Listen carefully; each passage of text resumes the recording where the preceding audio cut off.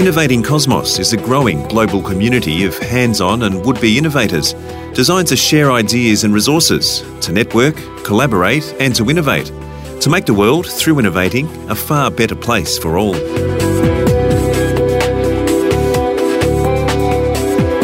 Welcome to episode 21 of Innovating Cosmos podcast. I'm Peter Letts.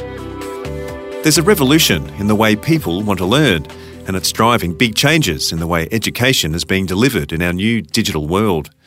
While the old academic institutions have been slow to wake up to change, innovative thinkers are stepping up to offer more diverse, flexible and dynamic models in learning. And at the forefront of change is Brendan Maloney, CEO of the Darlow Group. As a graduate of the University of Melbourne, Brendan established Darlow in 2011, bringing together PhDs and industry specialists to improve communications and publishing in areas as diverse as e-learning, digital marketing and technical communication. Augmented reality, virtual reality and holograms are all part of the mix. Innovating Cosmos founder Neville Christie caught up with Brendan to find out more about what's happening in the learning space, what Brendan calls the unbundling of knowledge, and in the delivery of many new forms of content. The way that people take in learning and lessons and ideas is not going to be from one person standing at the front of a chalkboard dishing out lessons, in that we've got such volume of content being spread all around the world through the online environment and internet, that this learning culture has changed substantially. So we're in a more visual culture. I think we're in a culture that is getting rid of intermediaries. I think content curation is another interesting trend that we could probably talk about. I think the relevance of large institutions and the nature of individuals learning in those environments is changing as well, especially with the accessibility of education nowadays, whether you need to travel all the way out to a suburban campus to get lessons that you could be sitting on the couch for. A lot of education was based on the first and second industrial revolution and, the factory. We've obviously been through the third industrial revolution, if you like, which is the whole internet, World Wide Web, computers, which transformed really significant our attitude to knowledge. So, I remember some of the early developments, which were very much data-based, using pretty primitive technology. On there, then, sort of a purpose or direction was added, which then gave us information. When you take a body of information and systematise it, you get knowledge. And if the knowledge is then added experiential and some sort of application, I guess you get to a form of wisdom. So you talked about content curation. I'm interested in unbundling of knowledge. So I guess I'm interested where you see that data, information, knowledge, wisdom bit being in terms of the future of education. Well, I think it's really quite an interesting trend that's happening in terms of who owns knowledge, how it's accessed, and who basically can, I guess, claim to be wise nowadays. Apart from you and me, you mean? Well, that's right. Yes. Present company excluded. Of course. I think one of the interesting things I'm finding is, we go out to a lot of corporations and industry. Also, we deal with a lot of online content, and there's just a convergence of all forms of communication into this one large distribution channel, aka the internet. Do you explain that a bit more, please? The convergence. So basically, maybe as close to 10 or 15 years ago, but definitely before that, there were basically siloed forms of information or knowledge. So you could go to a physical library and get some knowledge. You could go to a university class and listen to someone talk about... You'd numb at one end and dumb at the other and say that was knowledge. Or you'd go to a factory and they would have a particular type of knowledge. Nowadays, I think, we go to a lot of factories, they want to upgrade and become part of the tech revolution. Yes. So they're taking a lot of their processes, putting it online, which essentially is education for the end user. They would have the wisdom, but it's a matter of turning that content into an accessible form that can be accessed throughout their community. So what I see is that it's a very disruptive fundamentally to the way that knowledge is distributed and how you can access it, who can produce it, and how it's organised. So it's now a global market, isn't it? I mean, just a very small personal example. 6 weeks ago, my wife had a heart attack.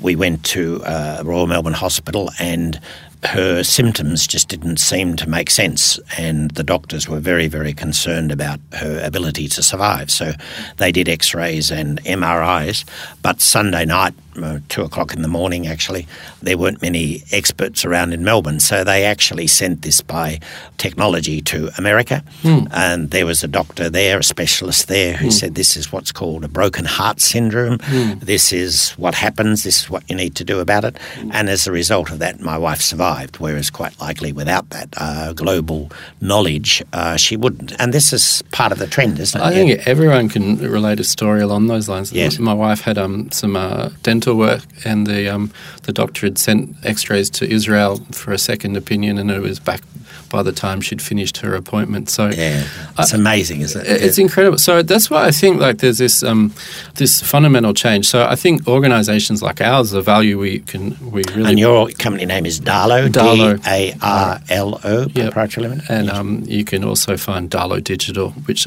engages with a lot of these this e-learning approach. Yes. But I suppose so. Apart from the unbundling of knowledge, I'm still not clear about that. So all right. So if we take a conventional, say, university program, it's divided into 12 weeks. Yes. Which resembles the harvest. Yes. Just to deviate that, I'm amazed that there's sort of how many weeks in a university year? Probably 24, 26. Right. So, and this allowed people to go and do the harvest in between. Or probably work in the factory or what have you. And yet we keep on it when it should be. I mean, still people argue over whether you could have 3 or 4 semesters a year rather than 2. So I think in this context, institutionally, these things are in trouble. But, not all people, obviously there's progressive, innovative thinkers as well. But so basically what happens in that environment is there's usually a linear sequence of 12 lessons that are contained into discrete parcels and structured in that predictable 12-week format. Yes. But I think the unbundling of that is that you don't have to follow 12 weeks all the time or 13 weeks. You could put it into little modules or little snippets or 2-minute videos or just different varieties that are digestible, equally educational, but profoundly different in the way they're presented and more contemporary. You haven't touched on 3 things, artificial intelligence yet, or holograms, or augmented reality. So I'm waiting for that, Neville. Right. I'm just buttering you up. There's your opportunity. So what are they all about? So, I think we've had a fundamental revolution with internet and technology changing the way that things are distributed, but it's definitely not the end of the story. No. So I think what's upon us, particularly because we're interested in content and delivery of content, is rather than putting static text-based web pages up online, that the next phase for society will be the development of more hologram, artificial intelligence, augmented reality and virtual reality, which are the forms of hologram. So you better explain all these for those of us who are not so sure. Holograms? Yeah, so holograms are visual projections from an object, basically. This bit like Star Wars, where... Yeah, like Princess Leia popping out of into a hologram or a visual for Obi-Wan Kenobi to save the universe. Yeah, I quite like the idea of me popping out into 3D reality. Well, that would be... Yes. I mean, there's telephone technology where you can already do that. So is there? You pop out little animals, play games on it, and pretty soon it'll be projecting people, I think. So augmented reality? Augmented reality is a kind of a semi-immersive experience. So halfway... Immersive, like in a bath, is it? Exactly. We climb into the bath? Exactly. So if you imagine like your arm sticking out of the bath and the rest of you are in water, that's the augmented reality experience. You're half in the physical world, half in the digital world. In the digital world. Okay. So you might have, for instance, walking around a construction site with a visor on that will be identifying objects that you can see, and it will tell you which are dangerous or which are out of place. I've also seen sort of goggles that you put on while you might be repairing a plane, like the engine of a plane. Absolutely. And the manuals in there and what to do is all there. So it's actually visual in terms, and it's real in terms of what you're doing. So I think in terms of processing the whole environment through those kind of like Google Glasses and beyond will be the way. And obviously there's a lot of ethical privacy issues around that, but in terms of interpreting data from the environment and working with that will be, like cooking, you'll have a recipe pop up and be able to use Brave New World. Yeah. I might not burn the cake next time. Yeah, that's right. Or there'll be a trigger warning sign to tell you. Yes, danger. Yeah. So what about virtual reality? We hear a lot about that. What's that? So virtual reality is a full experience where you're completely in the bath underwater.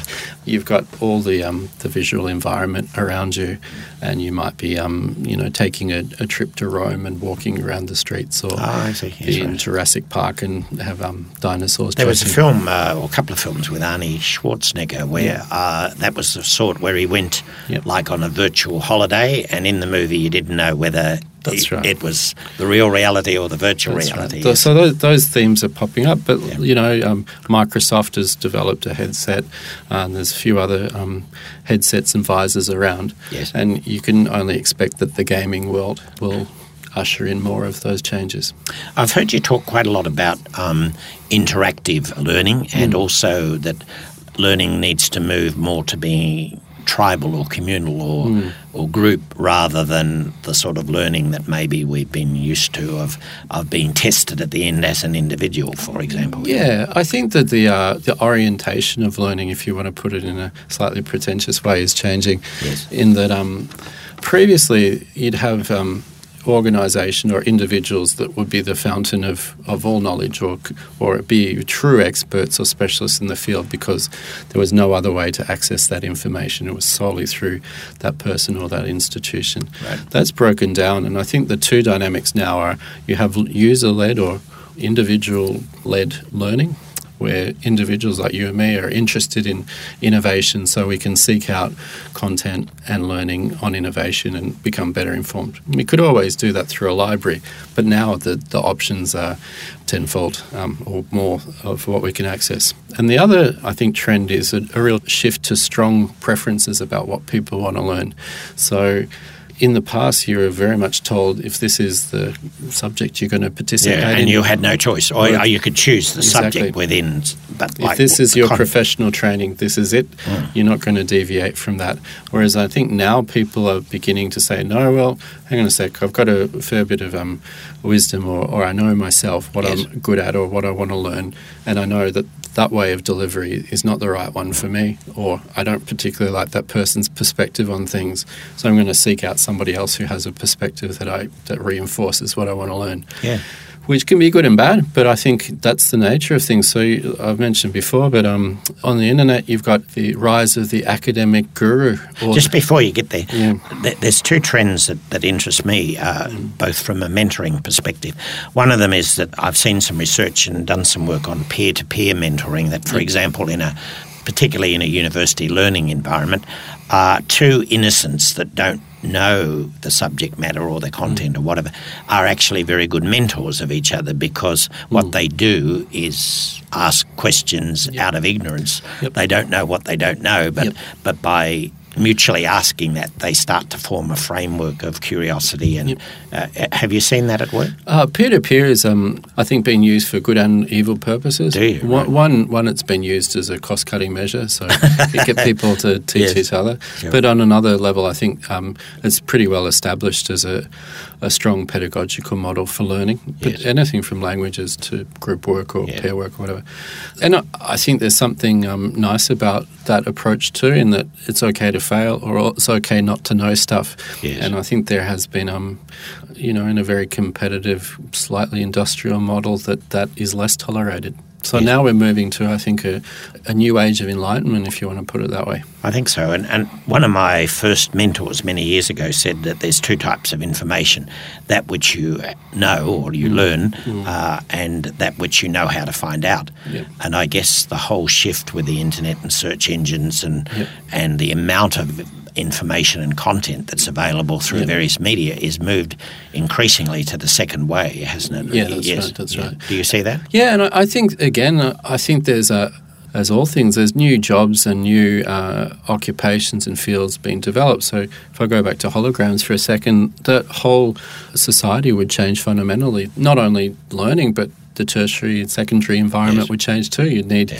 docking stations and fridges, and we've talked about the Internet of Things. I think it's very much part of that whole reappraisal of the physical environment, which will have a huge economic multiplier as well. And like with the Internet of Things or the Internet of Everything, where you've got your fridge talking to you and saying you need some more butter or whatever, that's right. That can be programmed to learn, say, like, if you're going to use that butter, like, you better check that it's the right temperature or whatever. Well, and also it will be adaptive to you. I like butter slightly softer than you, Neville. So, you don't know how soft. I don't know how soft. I mean, I guess reasonably soft.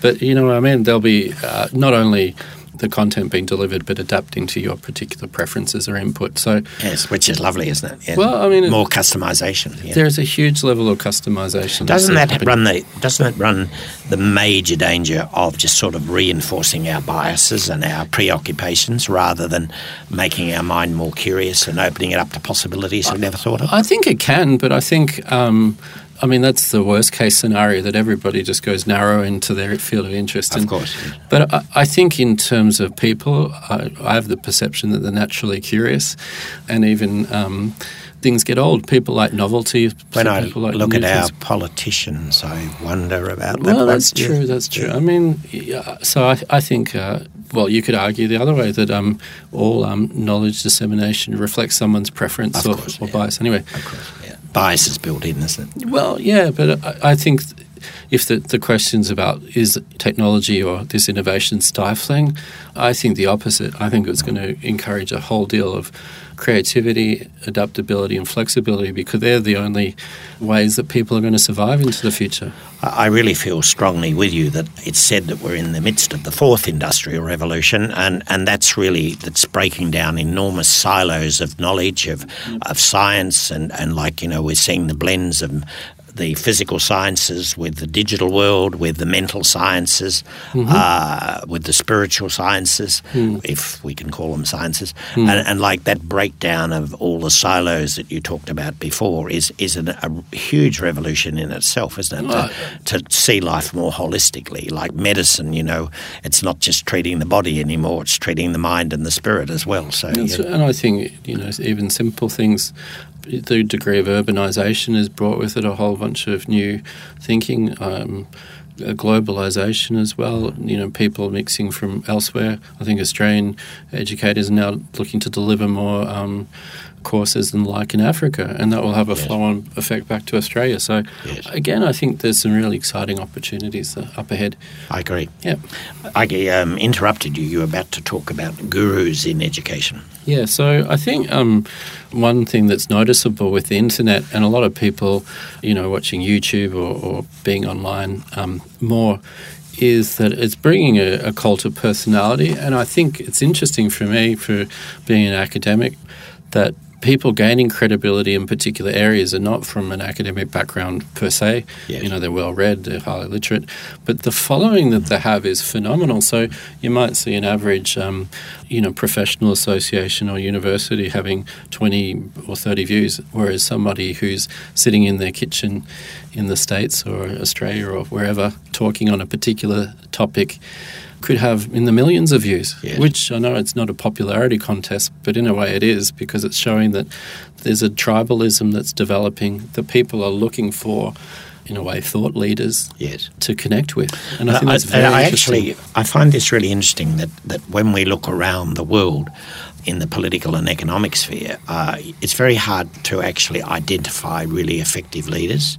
And it seems to me that we're going through a process where the leader has to be the individual citizen, forming his own network or node or communication, and, sort of not saying where are the leaders, like we are the leaders, yes. Well, I think the exciting part is there's a real clash of populism versus establishment, and you can see that throughout the world. But absolutely, how this relates to education... Well, I think it's also collectivism in the sense of looking to an authority figure or a university or a church or a temple as against, hey, if it's going to be, it's up to me. So yes. Yeah. So I think this clash of worlds in a way is very interesting, and I think the sorting out will actually be that the internet and the populace win at the end of the day, and a lot of these institutions will be reconfigured. And I think that, essentially education, you could argue, comes from large part from various religions. So it's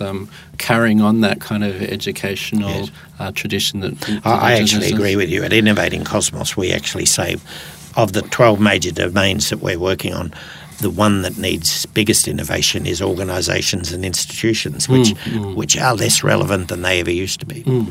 Well, one of the interesting things too is you look at corporations, they're actively seeking out these individuals as influencers to influence people to connect with their audiences and So again, I go back to the point, there's a convergence, I think, between media, advertising, education, public relations, business, anything that involves communication, I think is collapsing into one stream of communication, and it's all being sorted out at the moment as we're living through it.